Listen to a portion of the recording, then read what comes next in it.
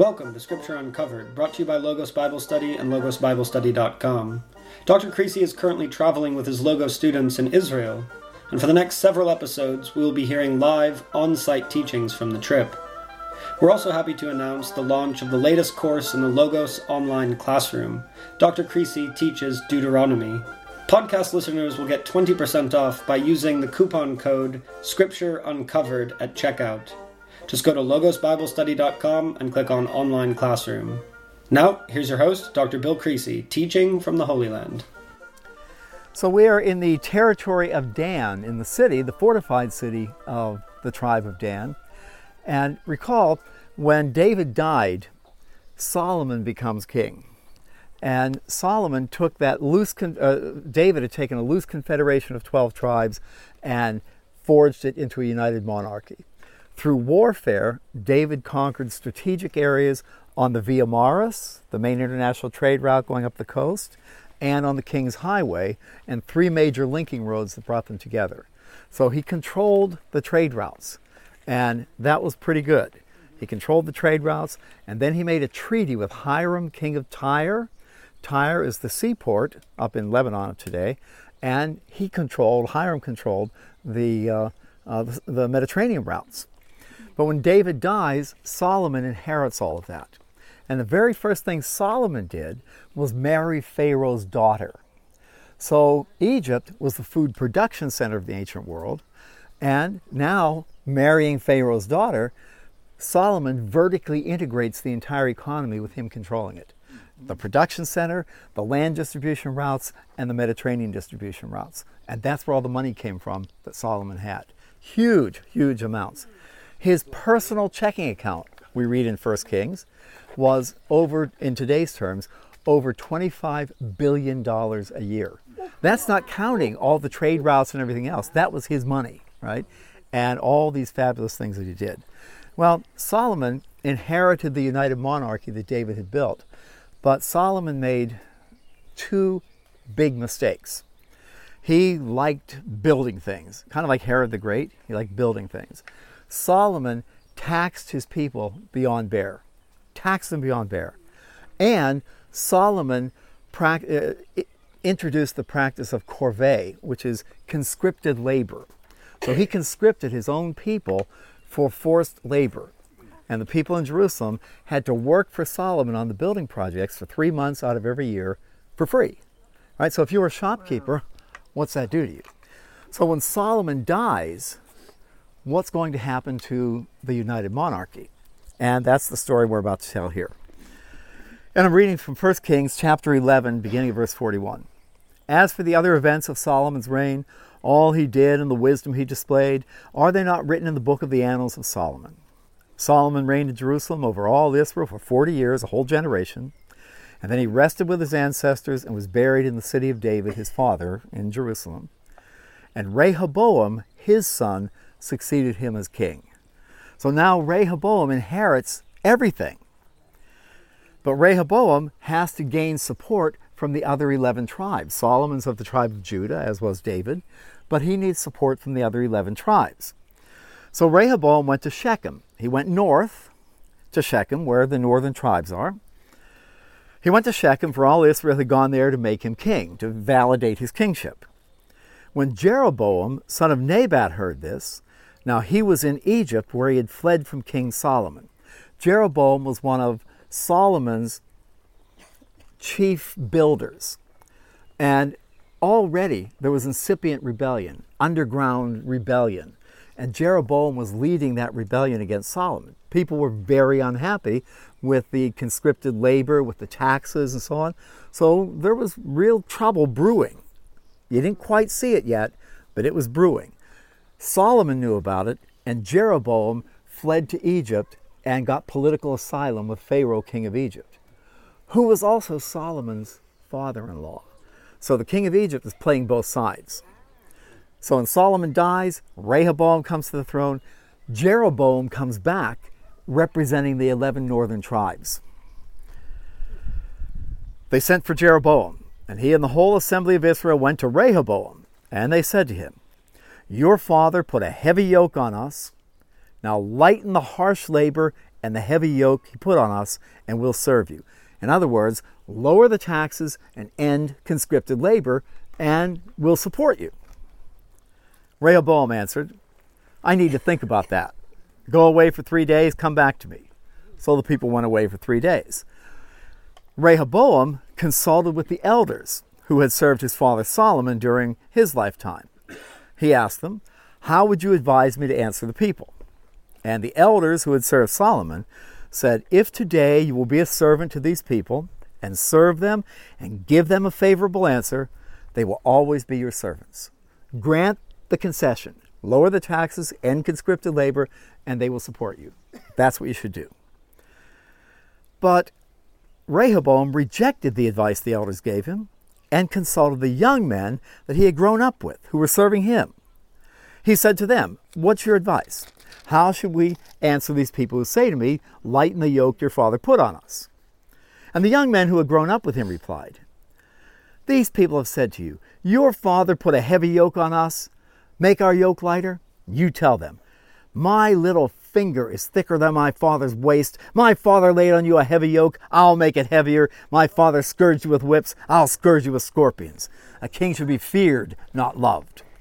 And I love that biblical euphemism. My little finger is thicker than my father's waist. Literally, my little thing is bigger than my father's. I got bigger cojones than he does, right? So 3 days later, Jeroboam and all the people returned to Rehoboam, as the king had said, come back in 3 days. The king answered the people harshly, rejecting the advice given by the elders. He followed the advice of the young men, and he said to them, my father made your yoke heavy, I'll make it heavier. My father scourged you with whips, I'll scourge you with scorpions. So the king did not listen to the people.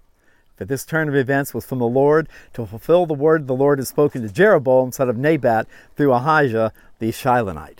So God told Solomon. Now Solomon built the temple, and it was dedicated in 959 BC. He started construction the 4th year of his reign. It was finished in 7 years. 959 BC, it's dedicated. But Solomon also built places of worship for Baal and Molech and all these other gods within eyesight of the temple in Jerusalem. There was child sacrifice being practiced in these other places, just a stone's throw from the temple in Jerusalem. And Solomon had 700 wives and 300 concubines. Can you imagine? How did he... Yeah. What man in his right mind would want 2 women telling him what to do? You know, he had 700. But why did he have 700 wives?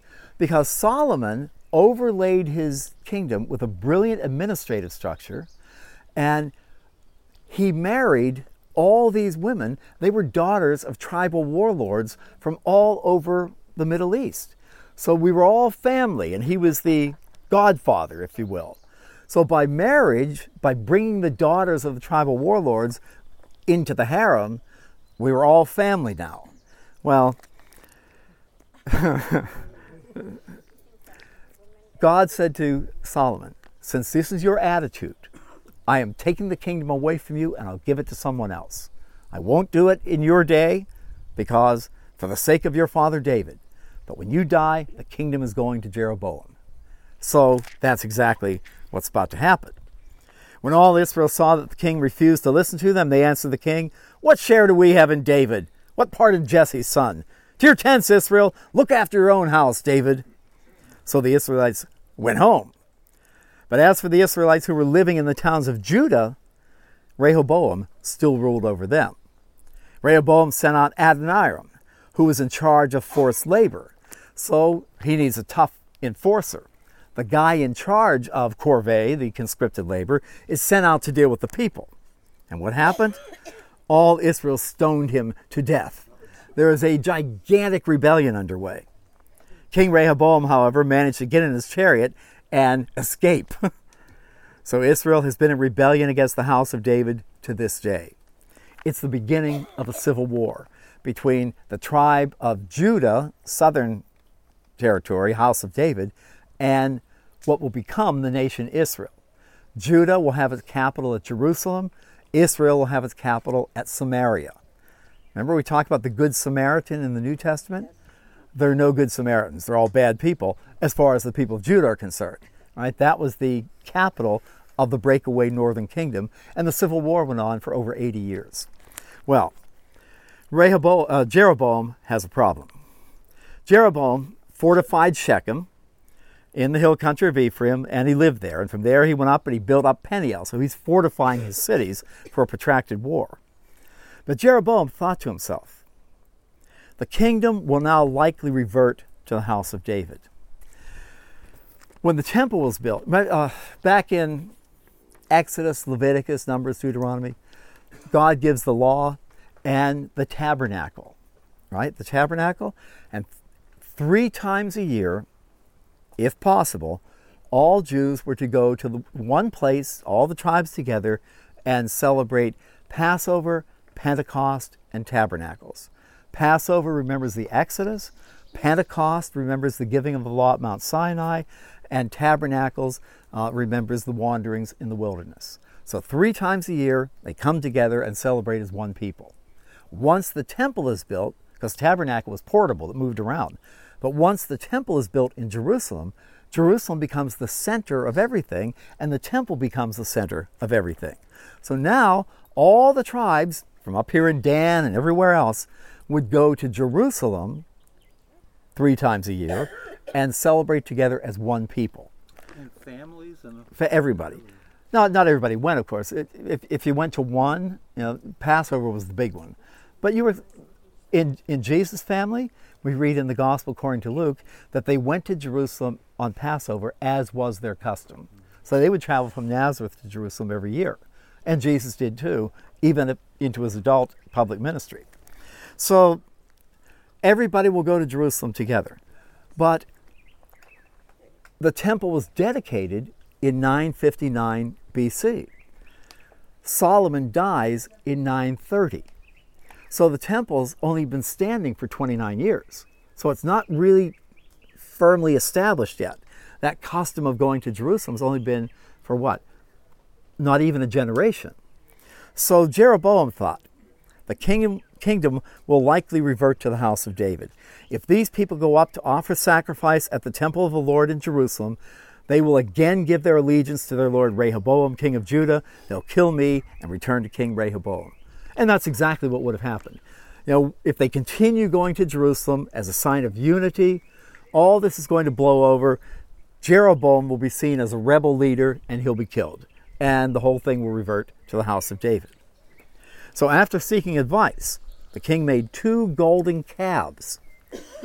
He said to the people, it's too hard, too much for you to go to Jerusalem. Here are your gods, O Israel, who brought you out of Egypt. He set one up in Bethel, the southern border of the northern kingdom, and one at the furthest northern border in Dan, right here.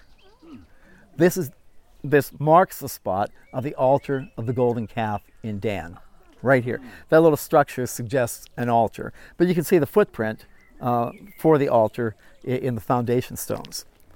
So, this thing, one of the big understatements in the Bible, this thing became a sin. The people came to worship the one at Bethel and went as far as Dan to worship the other up here. And Jeroboam built shrines on high places and so on. So the northern tribes no longer were to go to Jerusalem. They could go to Bethel or they could come up here to Dan where the golden calves were. And what's the deal with the golden calves? Didn't we have a golden calf somewhere before? Yeah. At Mount Sinai, right? Why would they be worshiping this golden calf?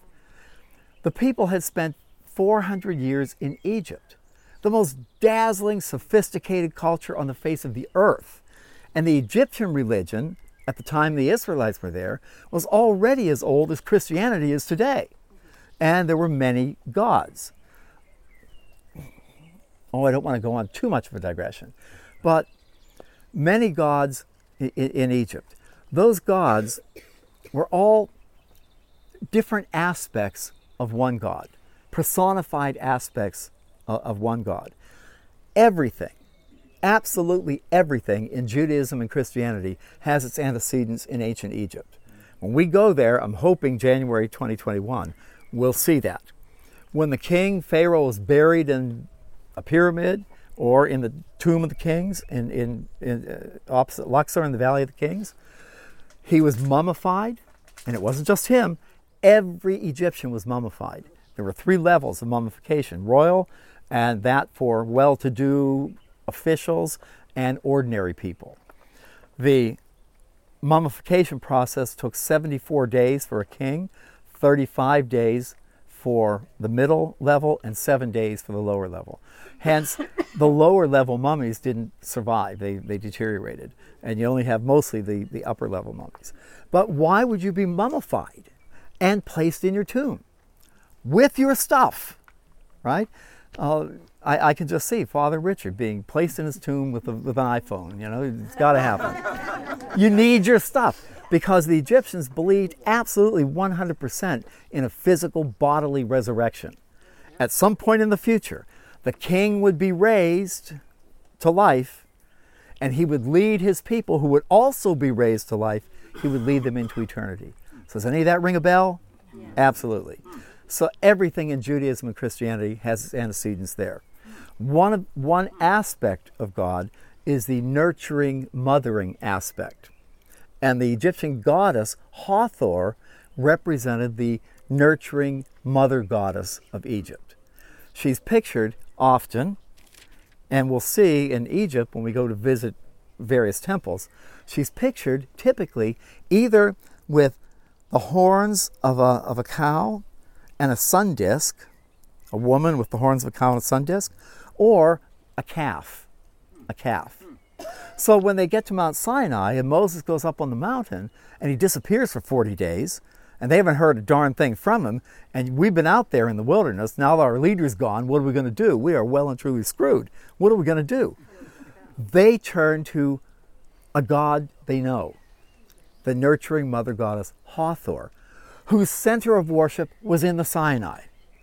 That's who they turn to. And she's portrayed, her iconography is a cow, a calf. So when they build a golden calf, it's an image of the Egyptian goddess Hathor. That's who they're calling on. We need help here. We're in big trouble. So that goes all the way back to the Exodus. It's an easy transition to do it again right here. Golden calves at Dan and Bethel. Now, if you were a Levitical priest of the tribe of Dan, prior to Jeroboam, for 29 years, you just loved making the journey, the pilgrimage to Jerusalem. Remember, we're going south, but we're going up to Jerusalem. You loved doing that journey. Why, if I had been a Levitical priest, I would put together pilgrimages to Jerusalem. You know? And it was a great thing. All the people came together, the families, and they were on the road, and they went to Jerusalem, they celebrated. And when we go to Jerusalem tomorrow, we'll see when you enter Jerusalem what happens, how the celebration goes. And it was a wonderful thing. But now, you are that Levitical priest at Dan, and you cannot go anymore to Jerusalem. The king has forbidden that pilgrimage. You cannot. You worship here at Dan at the altar of the golden calf. But you're a Levitical priest. And you're not allowed to go anymore. Psalm 42. And how many are in my current live classes? Okay, we'll be doing Psalm 42 when we get back, because we're studying the Psalms right now. We'll be doing Psalm 42. And 42 and 43, they're actually one psalm.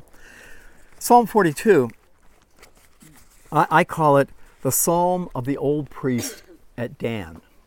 So imagine all these liturgy going on here at the altar of the golden calf, and over there, a little bit out of sight under the trees, is this old priest of Dan. And as all this is going on, he says, "As the deer pants for streams of water, so my soul pants for you, my God. My soul thirsts for God, for the living God. When can I go and meet with God?" As a deer pants for streams of water. Did we see streams of water down here? And you would have seen deer too. "My tears have been my food day and night. while people say to me all day long, "Where is your God?" These things I remember as I pour out my soul, how I used to go to the house of God, under the protection of the Mighty One, with shouts of joy and praise among the festive throng. Why, my soul, are you downcast? Why so disturbed within me? Put your hope in God, for I will praise Him, my Savior and my God. My soul is downcast within me. Therefore, I will remember you from the land of the Jordan, from the heights of Hermon, the mountain with snow, from Mount Mizar. We heard the rapids of the Dan River as we walked up here. Deep calls to deep in the roar of your waterfalls. All your waves and breakers have swept over me. By day, the Lord directs His love. At night, His song is with me, a prayer to the God of my life. I say to God, my rock, why have you forgotten me?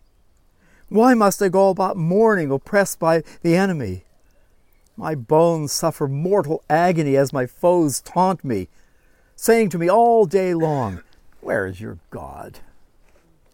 Why, my soul, are you downcast? Why so disturbed within me? Put your hope in God, for I will praise Him, my Savior and my God. The psalm of the old priest of Dan. All the imagery here of Dan, of the rushing waters, the roar of the waters, the deer, the thirst, and he can no longer go to Jerusalem. Dan. And here we are at the altar of the golden calf. How cool is that? Okay. You've been listening to Scripture Uncovered, brought to you by Logos Bible Study and logosbiblestudy.com. Don't forget to go to logosbiblestudy.com, click on Online Classroom, and check out our latest course, Dr. Creasy Teaches Deuteronomy. Use the coupon code Scripture Uncovered to save 20% at checkout. Thanks for listening, and see you next time.